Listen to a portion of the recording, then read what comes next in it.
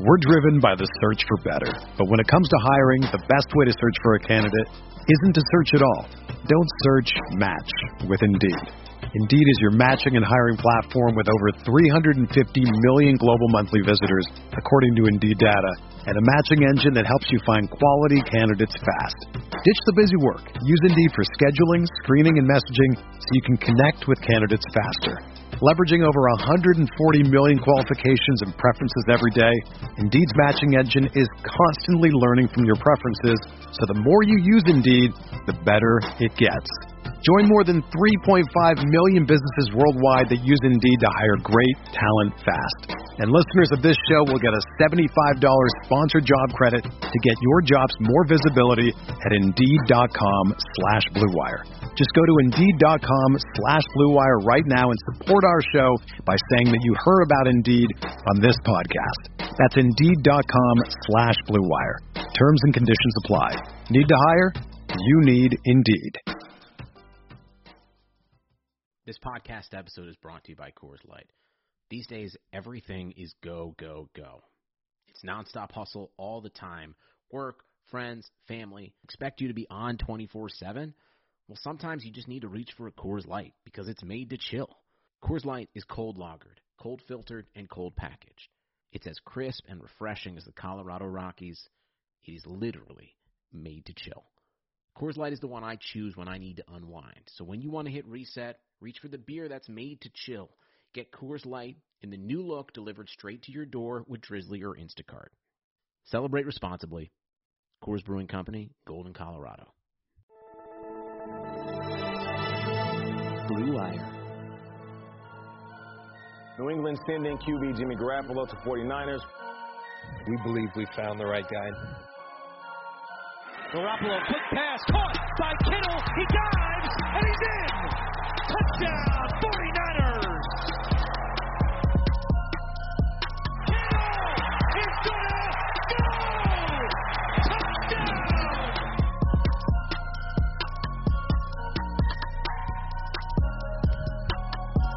What is going on, folks? My name is Rob Louder. I cover the 49ers from NinersNation.com. You are listening to the Strike and Gold podcast. Before we get started, I wanted to talk to you real quickly about Blue Wire's most recent, most prominent sponsor, BetOnline.ag.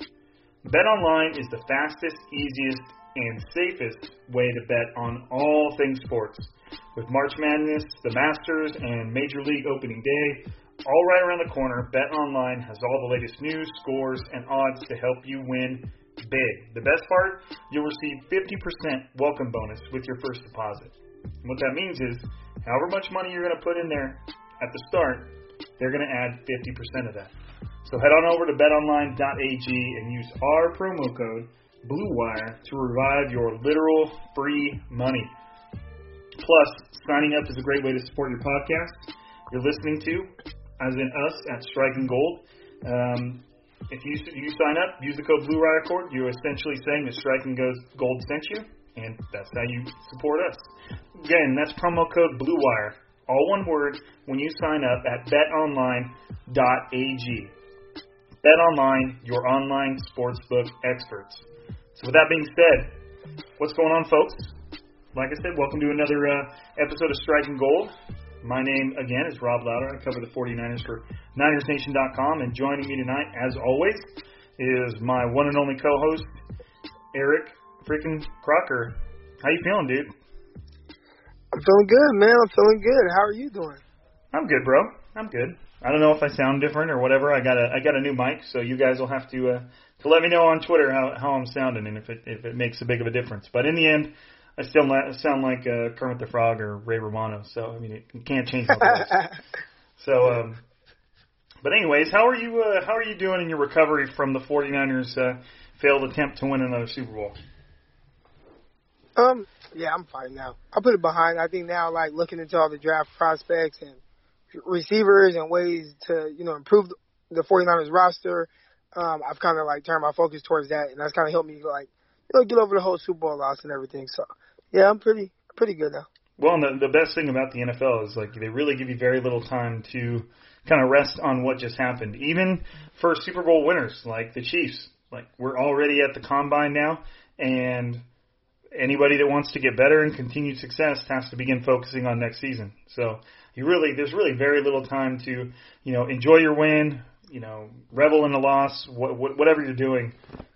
There's really very little time to do any of that. But we're going to cut right to the chase. What me and Crocker are going to do tonight is, and I'm assuming this might lead to some type of, position by position roster breakdown where we're kind of talking draft prospects, talking free agents, talking, how the 49ers can improve and where that position group currently sits. But what we're going to start with is my favorite position and a lot of our listeners' favorite position, and that's wide receiver. Crocker, as all of you know he can do, has dug into the position group that's coming in from this year's draft class. He's broke it all down. He's got his rankings. He's got his skill sets. He's got his comparisons. He's done his homework way more than I have done. So today is going to look more like the Eric Crocker show than the Rob Lauder and Eric Crocker show. We're going to bounce back and forth. I'm literally watching some of these receivers right now, and I started watching them a little bit earlier today, and I've got some takes. I've got some feelings right off the get. I feel like I've got a good feel for the position, but for the most part, Crocker's the one with the goods. Which is, of course, he is. He always is. But before we get there, one thing we did want to do is kind of talk about the 49ers receiver position and kind of where that stands and how we feel it's going to,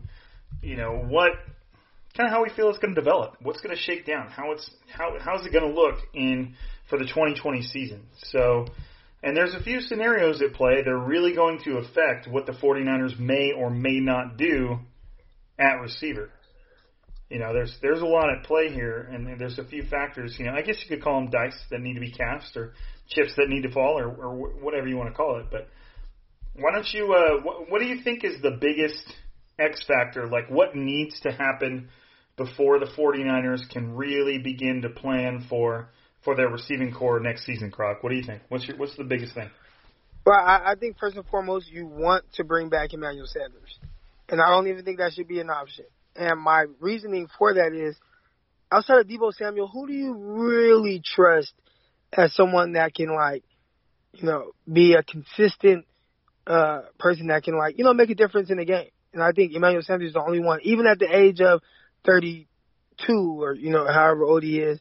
I think one thing that he brings is that veteran leadership and consistency. And consistency is the biggest thing that the 49ers need right now, because you can't depend on younger guys to give you that, game in and game out, right? Sometimes they disappear a little bit or whatnot. And I think sometimes if you watch the 49ers and Emmanuel Sanders disappears, I think that's more by design, because you know what? Deebo Samuel's doing his thing. So off back, that's the one guy I would say he has to come back, and they have to sign him. Yeah, Emmanuel Sanders. Well, and to me, too, it's the 49ers gave up, it's not a staggering amount, but they gave up a significant amount of draft capital to trade for Emmanuel Sanders. And I said this in a previous podcast, even if they don't keep Emmanuel Sanders, I don't think the draft capital they spent on him was a bad investment, especially when you consider the impact he had right when he stepped in and the run the 49ers made. Any team, if they know that they can acquire a receiver that's going to have a significant impact on their ability to make it to the Super Bowl, they're going to give up a third and a fourth round pick every day. If they just know that guy is going to give them that edge, to give the offense that edge, to take them forward, and that's what he did. So even if they don't keep him, I think it was a good investment. That being said, I'm right there with Crocker in the fact that I feel like you have to keep a guy like that. He just brings so much to the table. He's still talented. The moment he played over 80% of the snaps for the 49ers. He bought into the program. He's a veteran guy that still has. He's a veteran guy amongst a pretty young receiving group. So I think he has a lot to offer. And I agree in the fact that he's the biggest X factor, the biggest. What happens with Emmanuel Sanders is going to greatly impact what the 49ers choose to do in the draft. And that might seem like an obvious thing, but to me, right behind Emmanuel Sanders, and I say right behind, I don't really mean right behind, but Kendrick Bourne is a restricted free agent. And I don't see him going anywhere because the process for, keeping a restricted free agent is not that difficult. You can first. It depends on the tender you can put on him. You can put a first round tender, meaning meaning you're paying him like $4 million that season, and another team can come along and sign him to an offer sheet. Then the 49ers have a chance to match that, and if they choose not to, that other team has to give the 49ers a first round pick. So, doing something like that with Bourne, you'd be paying him about $4 million, but you basically ensure that he's not getting picked up by anybody. And you can do a second round tender. Kind of the same concept, a little bit less money. I'm not sure if there's a third round tender, but then the last tender is original round, which in the 49ers case, Kendrick Bourne's an undrafted free agent. So if they stick with the original round tender, they're going to pay him the least amount this next season. But if a team comes along and offers Bourne a contract that the 49ers can't match, they would lose Bourne, and the 49ers would get compensated with nothing. So. And with Bourne, he came along and he's just developed. He developed into the very clear number 3 receiver. It was Kendrick Bourne, Emmanuel Sanders, and Deebo Samuel. Almost every snap. Not every snap. They were the 3 wide receivers that were always on the field, and the 49ers really began to lean on them. And so it's going to be a lot easier for the 49ers to keep Kendrick Bourne, but I still feel like what happens with him will kind of influence what's going on with the group. And there's some other X factors too, and I why don't you, because we were talking about it before we started recording, why don't you talk a little bit about Jalen Hurd, the 49ers third round rookie, and kind of where you see that? Yeah, so there were a few guys that kind of played it into I was big on the 49ers not drafting a receiver this year, saying, they're not going to do it. You bring back Sanders, you bring back Bourne, you also have, Deebo Samuel, then you have guys that you want to see, the question mark guys, right? You have Dante Pettis. What's he going to be moving forward? Is he going to get out of that sophomore slump? You have Jalen Hurd. He was a third-round pick, missed the entire year with the injury. What's he going to be when he comes back? What's his role going to be? Is he going to come back? And then you have Trent Taylor. He had like 5-6 surgeries on his foot. But he was the best receiver in camp. What's he going to be when he gets back?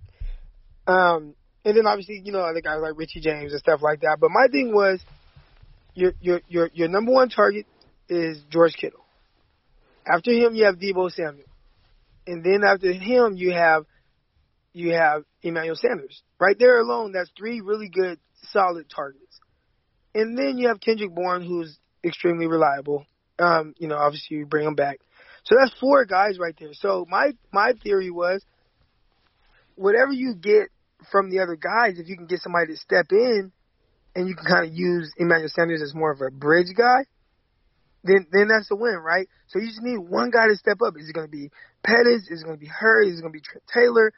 Is it going to be Richie James? We don't know, but if you just can get one of those guys to step up, you're in a really good position with 5, solid targets. Well, the question marks just got a little bit bigger with one guy, and to me that's Jalen Hurd.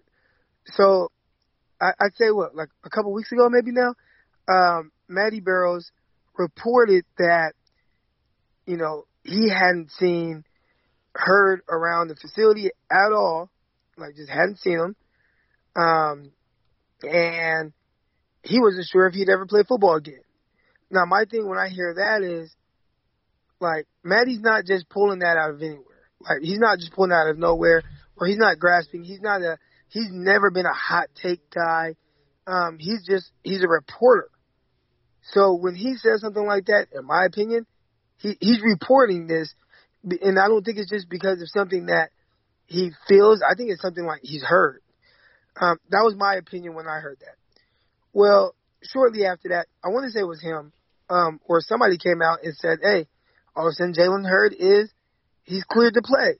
And I think everybody in the 49ers organization, or not organization, but at least the fan base, take a deep breath, okay, Jalen Hurd, we get to see him. He was exciting in preseason, made a couple plays before he got hurt, yada, yada, yada. His size, he has all that. Great, he comes back. Well, not so fast, because they get to the combine, and one thing about John Lynch, he's been amazing. And he's given us great insight. I think he's given us great insight, almost like, I think sometimes he's just a little too honest. So he decided to tell everybody Jalen Hurts is not cleared. They hope that he is cleared by April. But, this back stuff's lingering, and he didn't travel to the Super Bowl because he was worried about his back. Now I'm thinking, like, wait a minute. So Burrows came out, said what he said, and then shortly after that, like a couple days later, they were like, no, he's cleared. And then John Lynch now says, no, he's not cleared. So what I was thinking was, what Matty Burrows said was probably true. But 49ers PR department was like, hold on. We can't let that get out there. We don't want that to build up. Let's say he's cleared or, whatever. Or Matty, just try to cover your tracks and say, well, it's just pure speculation, which I don't think it is. And the only speculation here is that I'm thinking that the story is true. But that put a big question mark on Jalen Hurts. And there have been people that have questioned how much he loves football, how much he wants to play, from his time at Tennessee, and then transferring. I have always heard that he's the hardest worker, but I don't know if that necessarily means that he loves the game. There are a lot of people that I've been around that they play football because they're good at it, and they still work hard, but that doesn't mean that they love it, And maybe he's a guy like that. And with an injury like this to his back, maybe I was just like, do I really need to play this? And I don't know. Now that's speculation. But what that did do for me is that kind of told me I think the 49ers might need to bring somebody in. And as long as you have Emmanuel Sanders, you have a bridge guy. And what that allows you to do is draft and develop a guy. Or at least do almost like what they did with Kendrick Bourne, where once they got Emmanuel Sanders, Kendrick Bourne didn't have to be – not Kendrick Bourne, Deebo Samuel. Once they got Emmanuel Sanders, all the younger guys, you could develop at your own pace now. And we saw Deebo Samuel take that next step. They can also do that with the draft pick now. Now, the issue is they've used so much draft capital on receivers, whether it was the two draft picks for Emmanuel Sanders, whether it was Trent Taylor's pick, the two picks they used to get Pettis because they traded up for him, a pick for Jalen Hurts, a pick for Deebo Samuel. I mean, they've used a pick for Richie James. They've used so many draft picks. Will they use a draft pick in the draft where they have very limited draft capital? And I think that's the bigger question. So I think right now the 49ers have a really good roster, and obviously they can bolster it in certain areas. But in the deep wide receiver draft class, a guy that's really talented might fall to 31, and I'd be willing to take a guy there and maybe patch up the rest of my roster during free agency. What do you think about that? No, I mean, I'm right there with you, and I think that there's a very specific set of circumstances that could unfold. The 49ers receiver spot is in such a precarious spot. It could be very okay, and they could be, I don't mean okay as an indictment of the talent. I mean, everything could be okay. They go into the 2020 season with the same three receivers that they were in the Super Bowl with, Emmanuel Sanders, Deebo Samuel, and Kendrick Bourne. And there's also a scenario where not necessarily their whole starting lineup, because like I said, I think no matter what, Kendrick Bourne's going to come back. Because he's just not that hard to hold on to. He's a restricted free agent. He's not an unrestricted free agent. So he's not going to be that hard to hold on to. But there is a scenario where, let's say, and given we're talking about draft receivers, and if the 49ers would go after them, let's just break this down, okay? Let's say the 49ers don't keep Emmanuel Sanders. He wants too much money. They're backed up against the salary cap wall. They are not going to be able to throw a lot of money to him if they're trying to keep George Kittle, who's going to set the market for tight ends, reset the market. You have DeForest Buckner, who would be among probably the top 5 highest paid defensive linemen. Then you have Eric Armstead, who's scheduled for free agency, who they could, explore the franchise tag or a long-term contract with. and then you got Emmanuel Sanders, and all three of those players I just listed could take precedence, and maybe should take precedence over a guy like Emmanuel Sanders. So there's a likely pathway where Emmanuel Sanders doesn't come back. So let's say that happens. Now you've lost Emmanuel Sanders.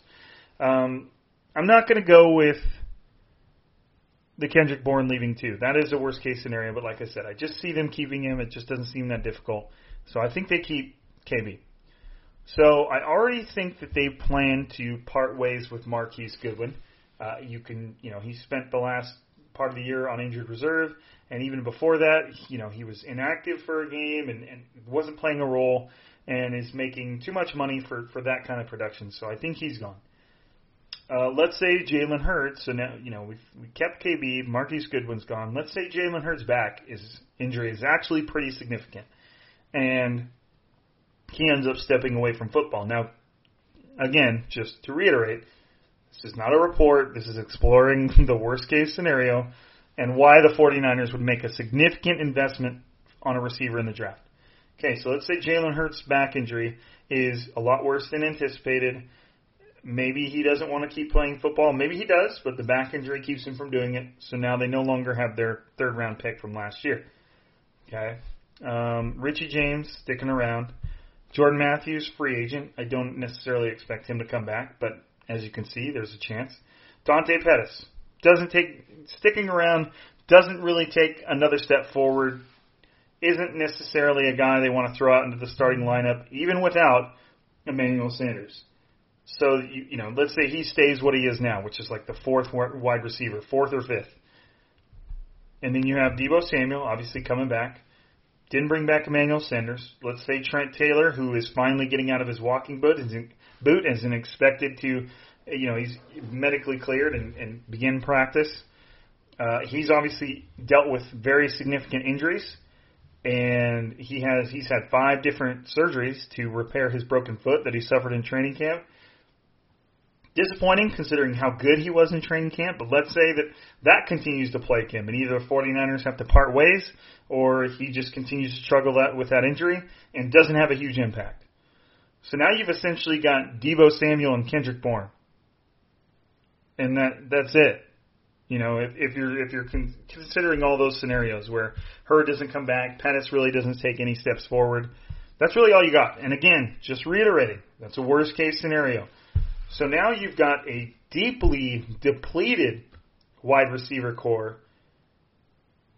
In contrast to with very little sway along the curve, all these guys could come back and be okay. So there's just this huge swing of possibilities for the group of receivers. And if it swings towards that worst case scenario, then I think the 49ers wide receivers could be one of the most obvious position groups for that 31st pick.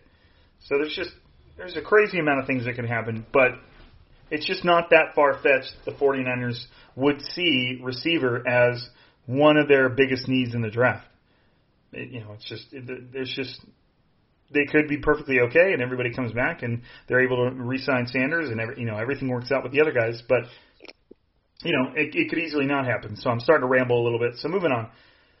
Let's say that stuff happens. And even if it's only part of that stuff, and they feel that they need to go receiver. Let's just say at number 31. I think the 49ers are going to do their darndest to trade back and maybe trade into the second round and get a third, or maybe get 2/3, whatever the compensation would be. But if they stick at 31, Crocker, who would be? And we'll go over the kind of the rankings as a whole, but if they stick at 31, who would be kind of that one person on your list of prospects that you feel the 49ers would really consider? So me personally, I really like T. Higgins, and I don't know. I mean, I've seen him drafted as high as, top, between like 15 and 20, and then I've also seen him, mocked in the second round. So I think there are a lot of people that don't really. There's some people that really like him. There's some people that don't. Well, I end up being one of those people that really like him, and I think when I watch him, think he just does everything that I need him to do, that I want him to do. I think there's a lot of things that people are missing in his game because they don't quite understand exactly what they're looking at. I've heard people say that he can't separate. He's not a good route runner. He will struggle downfield to beat guys. And I think all of those are completely false. It reminds me a lot of the whole DK Metcalf thing, where people kind of took a certain narrative and kind of ran with it. And this is very similar to that, where they're kind of putting T. Higgins in a certain he won't be able to do this or do that. And I'm like, well, no, he runs, actually he's pretty fast.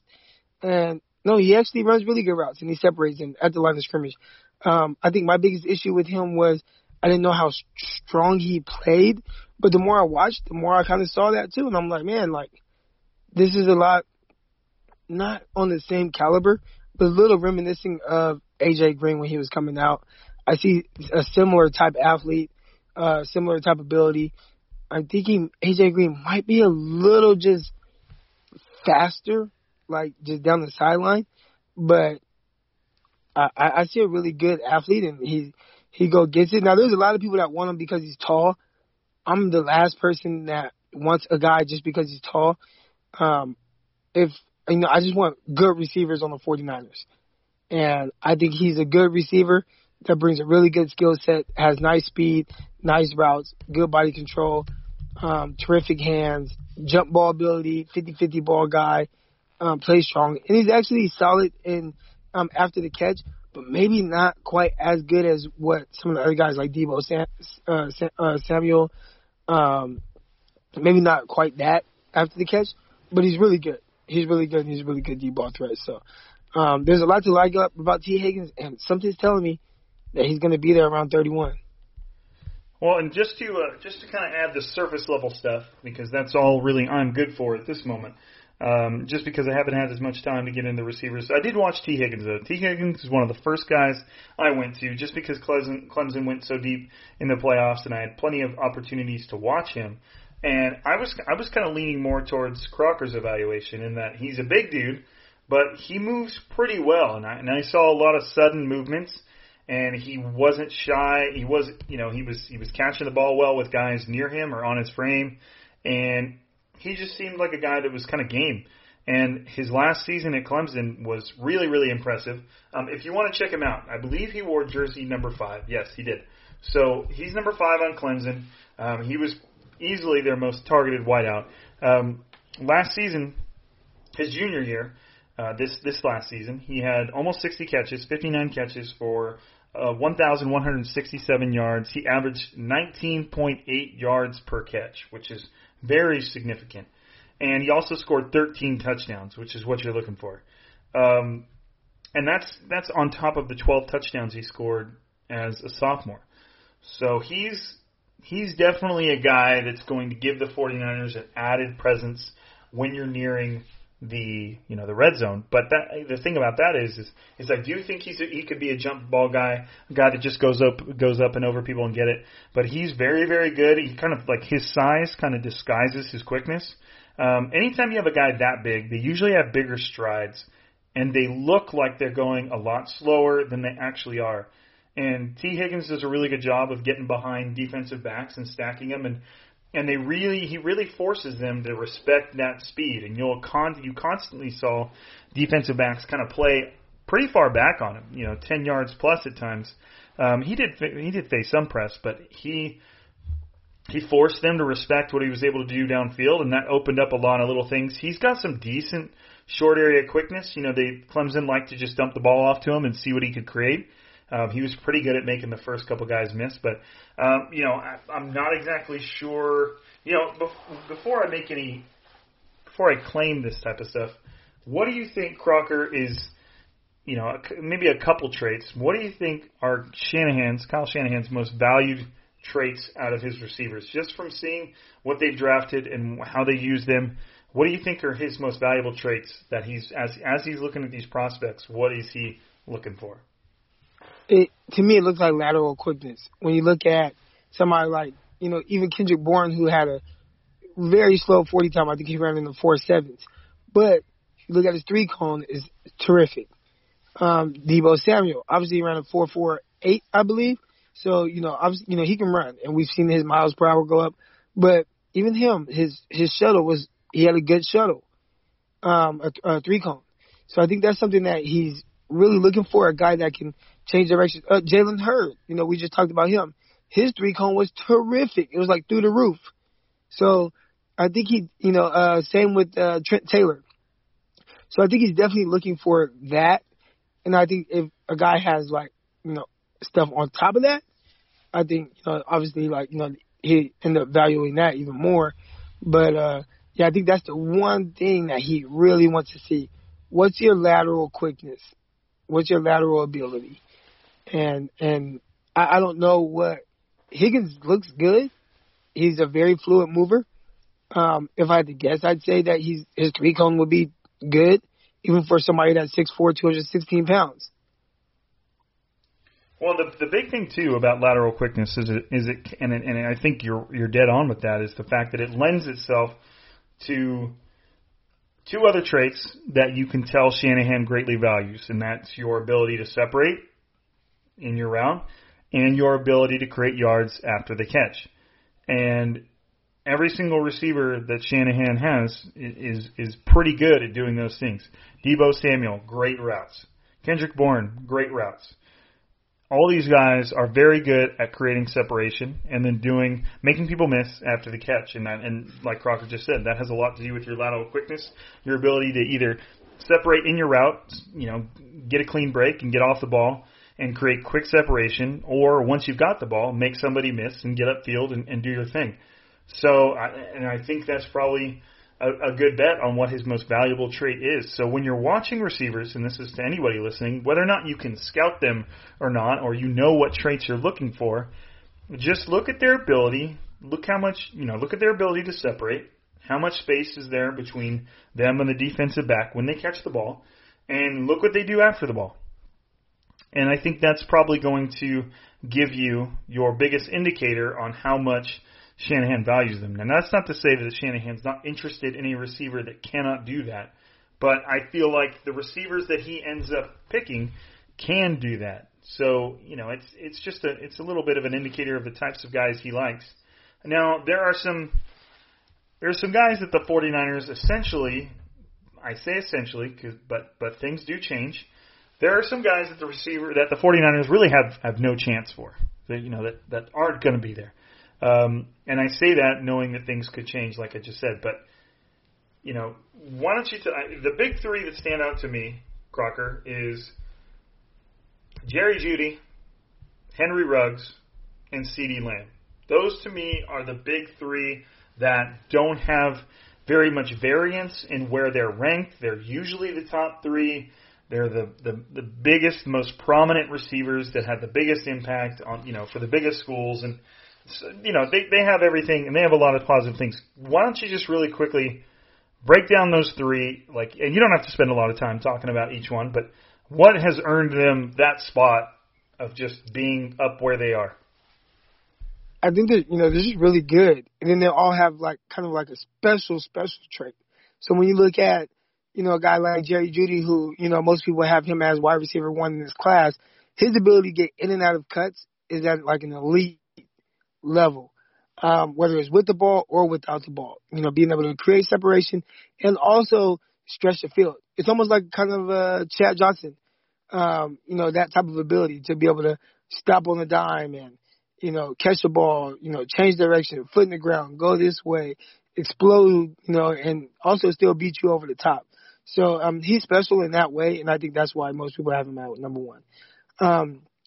CeeDee Lamb, he's another guy that people have near the top, definitely in their top 3, if not at wide receiver 1. And he just has an ability to just come down with the ball no matter where you throw it. He has terrific hands. He's great at catching the ball in traffic.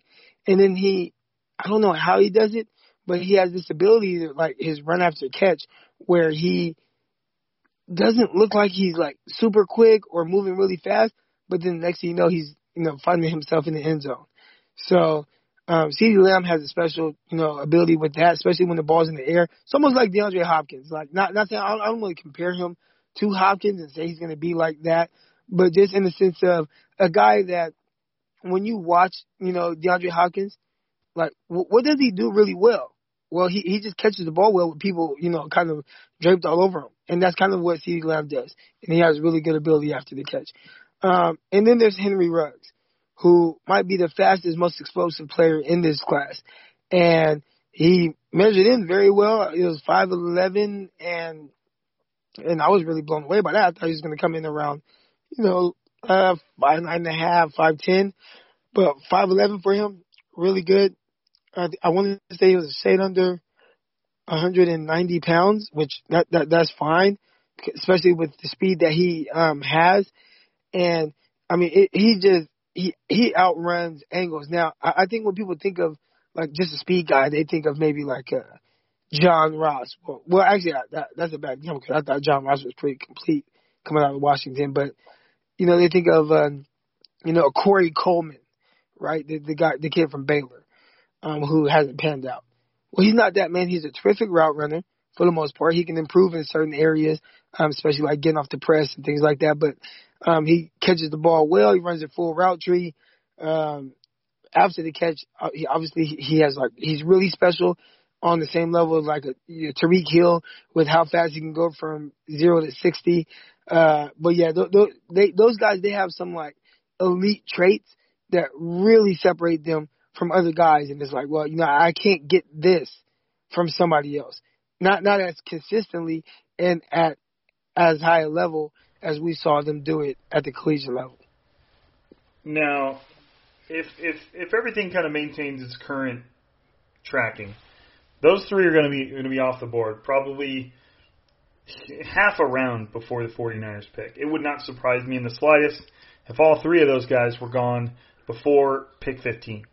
They're all, and I think they're all very, very talented. And in a different receiving class, I feel like each one of those three guys could be the number one receiver.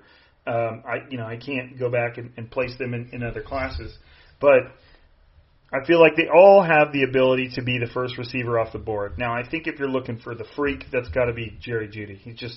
The dude is fast. He's big. He's got great hands. He moves like you'd be tough to find any football player, period, that moves better than that guy. He could have been he could have played so many different positions and probably been amazing at them.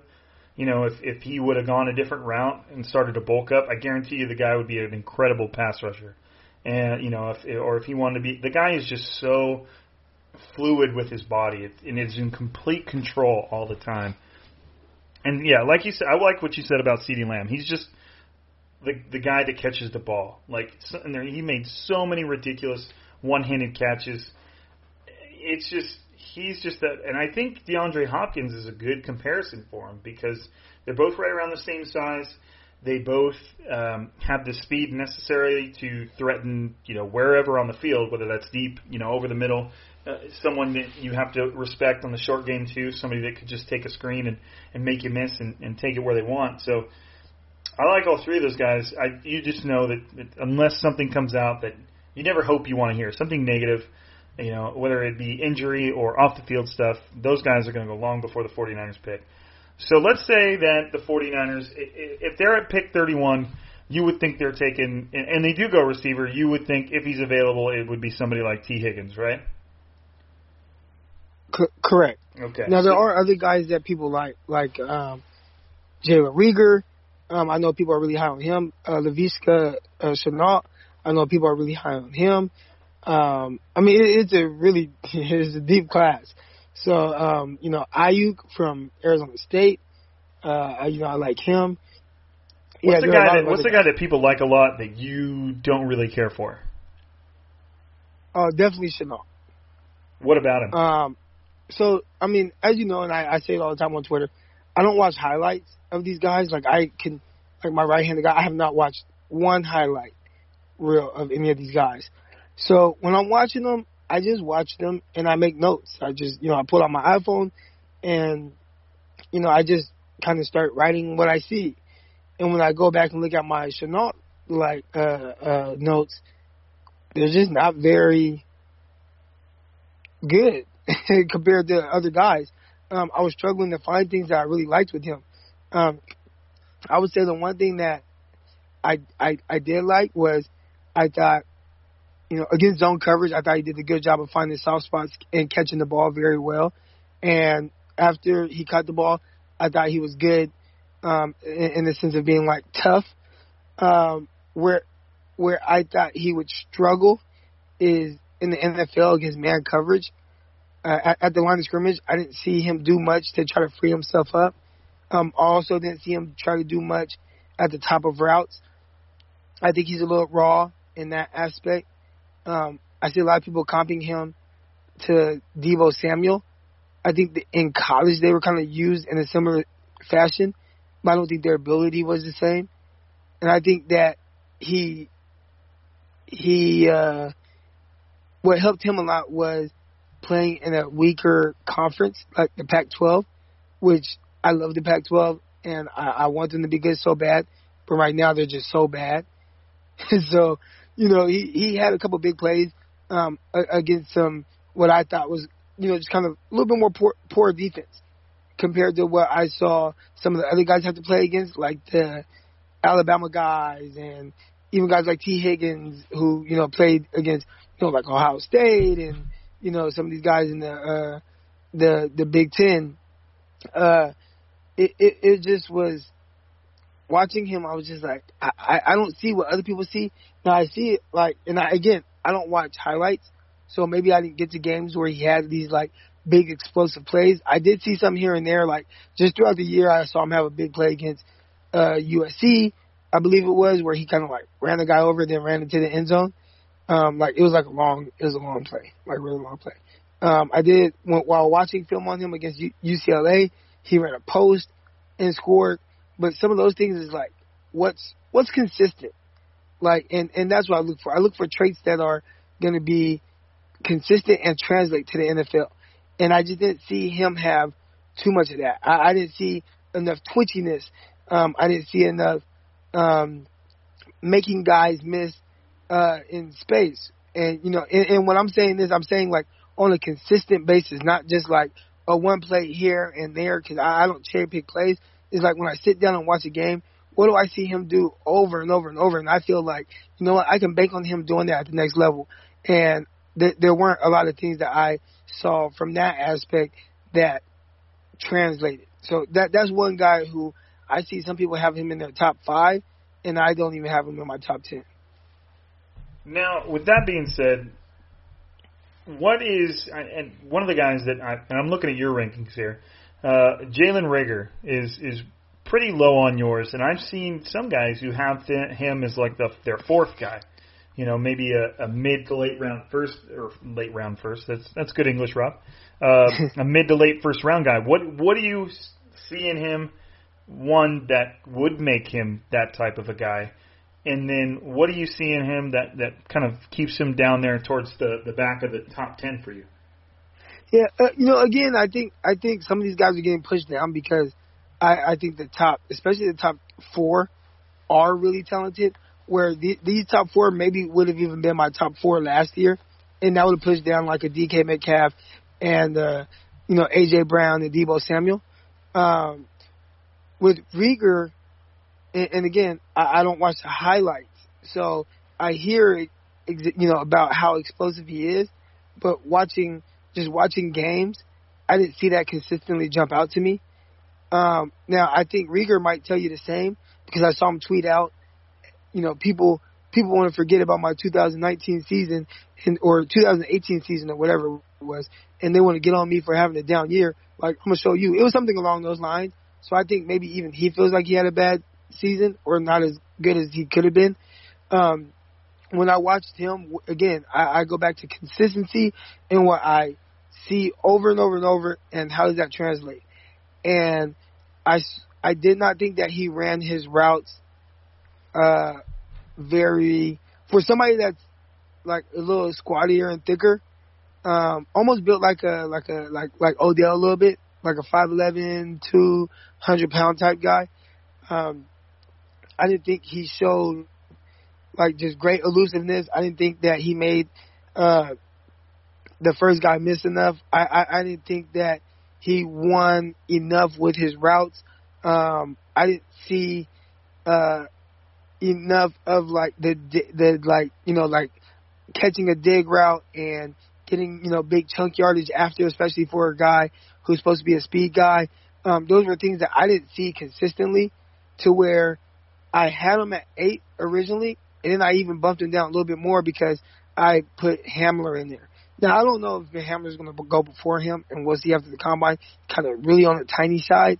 But I thought Hamler, I'm like, man, he's playing extremely fast. And there was a noticeable difference between how Hamler ran his routes, how he set himself up to get open. Now, he did benefit as well from being in the slot more, especially for a tiny guy. He was in the slot more. But I thought he looked tough. He made some contested catches over the middle. I thought he ran his routes hard every single play, and those were things that I didn't consistently see from Reagor, so I kind of dropped him a little bit. Now, another team might say, you know what, we'll get him to run his routes full speed all the time. And if you can do that, maybe you do get the guy that you're looking for in him. I just didn't see it consistently, and the fact that he did have a drop-off from, the year before to this past season, why is that? Did you not work hard? Did you think, hey, you arrived and you didn't have to continue to do the things that you did to get you on the radar? So those are things that would kind of be a little worrisome to me. But I think there is a skill set there that I do like. I just need to see more consistency from him to have him ahead of some of the other guys. Now, just to kind of wrap this up, let's say the 49ers do get an offer worth trading back out of 31. Let's say they're not impressed with the options at 31. Someone's offered them, a move to get up there. And the 49ers trade back into let's say the top third of the second round. And, if they do that, a lot of teams are going to love to trade into the back of the first round, especially if they have an early second rounder, because you gain that fifth round option. You usually don't have to give up something terribly valuable, maybe a third round pick, to get up there. And that gets you the fifth round option, where if a receiver, and I say receiver, if the player's having a great rookie contract, you can keep them on for that fifth year for a discount versus what you're going to have to re-sign them for. So the 49ers, given they don't have a second round pick given up for Dee Ford, they don't have a third round pick given up for Emmanuel Sanders, they don't have a fourth round pick given up for Emmanuel Sanders. Well, and I say given up for Emmanuel Sanders on the fourth rounder, but in reality it moved back just a few, a short, not a few spots, but just a little bit, and became a top of the fifth round. So the 49ers go from a late first round pick, and then they don't pick again until the top of the fifth round. So there is a very, very good chance that the 49ers entertain trade offers to trade out of that 31 spot. Now, that doesn't mean that there's not going to be this best player available, an apple of their eye guy that falls to them, and then they just turn down those trade offers and take who they're going to take. But let's say they do trade back.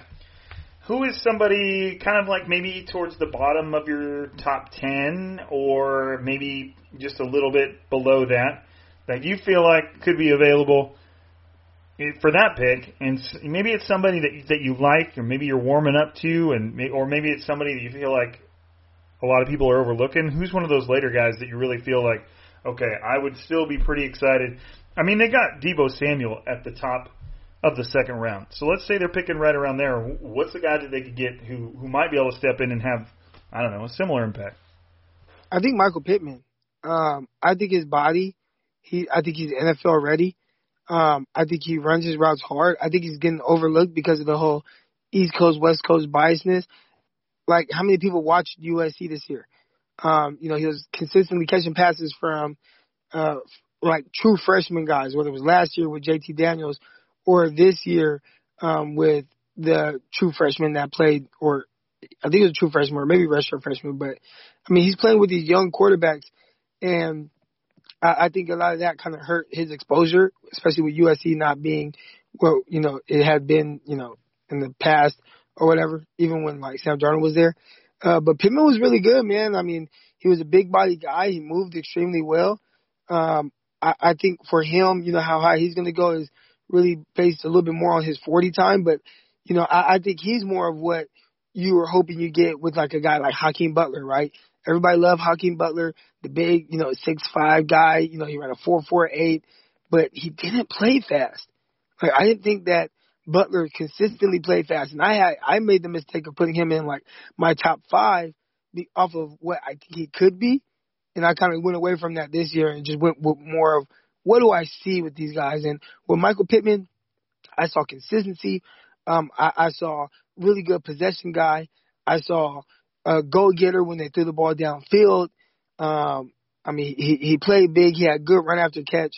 I think he's extremely underrated, and I think a lot of it has to do with the school that he's coming from. But if he can go to the combine and he can run well, there might be something there. And I don't know if he will be a Shanahan guy. I don't know what his 3-cone is going to be, but that is somebody that I've kind of looked at and like, you know what, I like this dude's game, and it's really consistent. So that's somebody I think he'd definitely be there in the second round, maybe third, maybe fourth. I mean, you kind of never know how this whole draft thing folds out, but that is somebody I really like.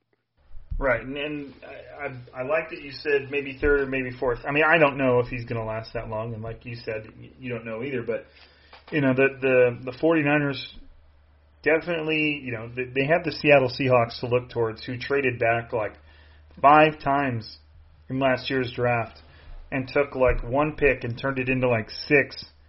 And they were all, you know, there were some of them were later rounders, but they ended up, you know, taking a draft class very similar to the 49ers that didn't have a lot of capital there and turned it into an abundance of picks. And with the 49ers, one thing that kind of benefits them is they don't have a lot of spots up for grabs. You know, they don't have a lot of weaknesses right now. Now, obviously, when you're drafting, you have to be looking ahead to the future and who's going to depart and who's sticking around and stuff like that. But the 49ers don't have a lot of weaknesses, so they can, you know, sort of entertain the idea of trading back and drafting players that they feel like are going to be quality backups, at least at the start, or guys that they're comfortable having a year to kind of develop behind somebody. So, you know, the receiver talk is interesting because, like I said earlier, it could go either way. There's if you were to tell me that you feel like the 49ers are perfectly set at receiver and don't need to draft a wide receiver this early, then I would say,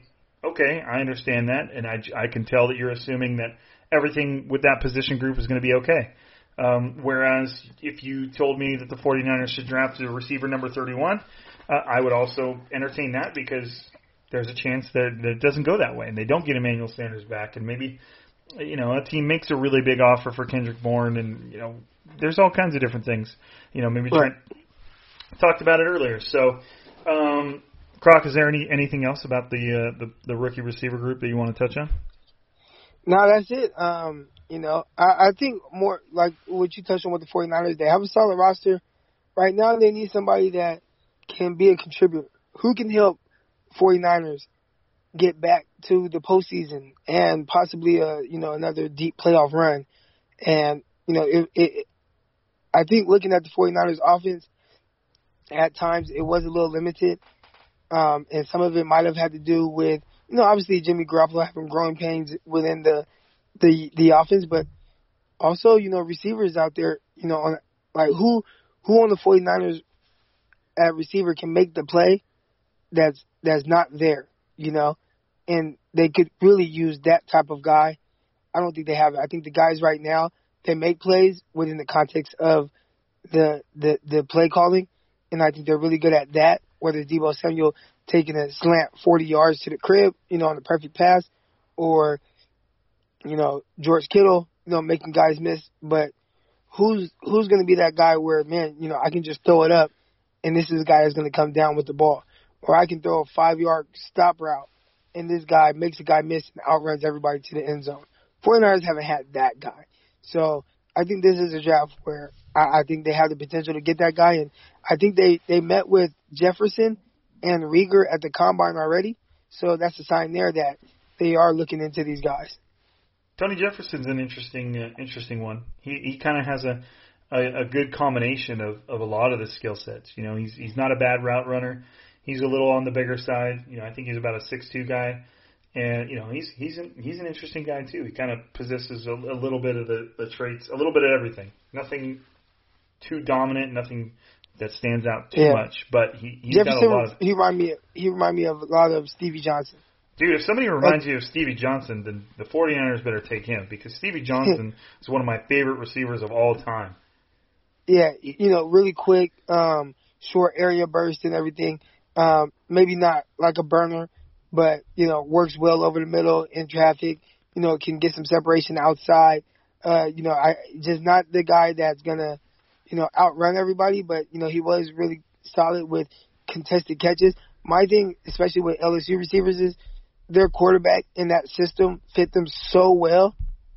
I try to look at other guys. Hey, what if this guy was in that system? How would he have done? And then I compare that to maybe a guy like Jefferson. Right. And Joe Burrow's about to go number 1 overall, and it's not even close. Right. So I kind of look at that like, man, what would Michael Pittman have been in that type of offense? What would what would Ayuk from Arizona State, instead of catching passes from a true freshman Daniels, what would he have been at LSU with that quarterback? And I think that when I look at that and like their ability, that's why I have some of those guys bumped up ahead of Jefferson from LSU. Yeah, I think that's fair. And like I said earlier, I think this might be just the start of Crocker and I kind of taking a deeper dive into the 49ers position groups and doing our homework every week on what is out there. Now, when we get to like the O-linemen and stuff like that, it might be a little harder for us because it's definitely not our forte, but we'll try it. We're not out here peddling ourselves to be subject matter experts on everything draft, but we're definitely going to try. I do have one thing I want to say real quick. Do it. Just because I'm not high on the guy doesn't mean that I don't think that he can be a good pro. And I think some people they kind of mistake that, or they get that confused with I might not be high on the guy, but I always believe that athletes, man, they're made to prove people wrong. And Shenault or Rieger, man, they can go and they can light up the NFL, and I wouldn't be surprised. I just wouldn't take them over some of the other guys that I mentioned. But I wouldn't be surprised at all if those guys had, legit NFL careers. Well, and the one thing I'll add to that, and especially since it was a conversation between you and I don't remember if this was before Striking Gold or not. It might have been. I can't remember. But you when the 49ers drafted Jalen Hurd, we instantly started sending messages back and forth because we were kind of like watching his stuff at the same time. Neither of us had really put all that much energy into watching him before the pick. And then literally within about a half hour's time, we were like, wow, dude, this guy might actually be something special. And, I think to your point, just because you're not high on someone, one, doesn't mean they can't succeed. And two, it's still February. You might take a deeper dive into some of these guys and maybe you see something you didn't, or you warm up to somebody. Like opinions change, opinions evolve, and we'll see how the combine goes and pro days and stuff like that. And you never know, things change. So that's it for us for today. Hopefully you guys enjoyed that. It's always nice to talk receivers, and I'm sure we're going to work our way back towards them as we get closer to the draft, and maybe some things come out that mean the 49ers might be taking a closer look at them than we thought. As always, I appreciate you guys for being here, for listening, for being a part of Striking Gold. It means a lot to Crocker and I. It's just been fun doing this, and without you guys listening, there'd be no point. We wouldn't be able to do it. So, again, quick shout out to betonline.ag, our sponsor, and make sure you sign up with them. Again, if you use the code BlueWire, they literally know that you were listening to the podcast when you heard it. So don't be afraid to jump on there, even if you're not planning on spending big. And I think that about does it. Again, appreciate you guys.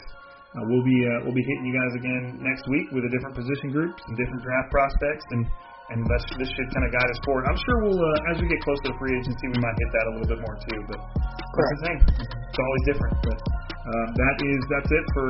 You can find me on Twitter at Rob_Louder, and you can find Crocker at Eric_Crocker. And that's another week at Striking Gold. We are signing out.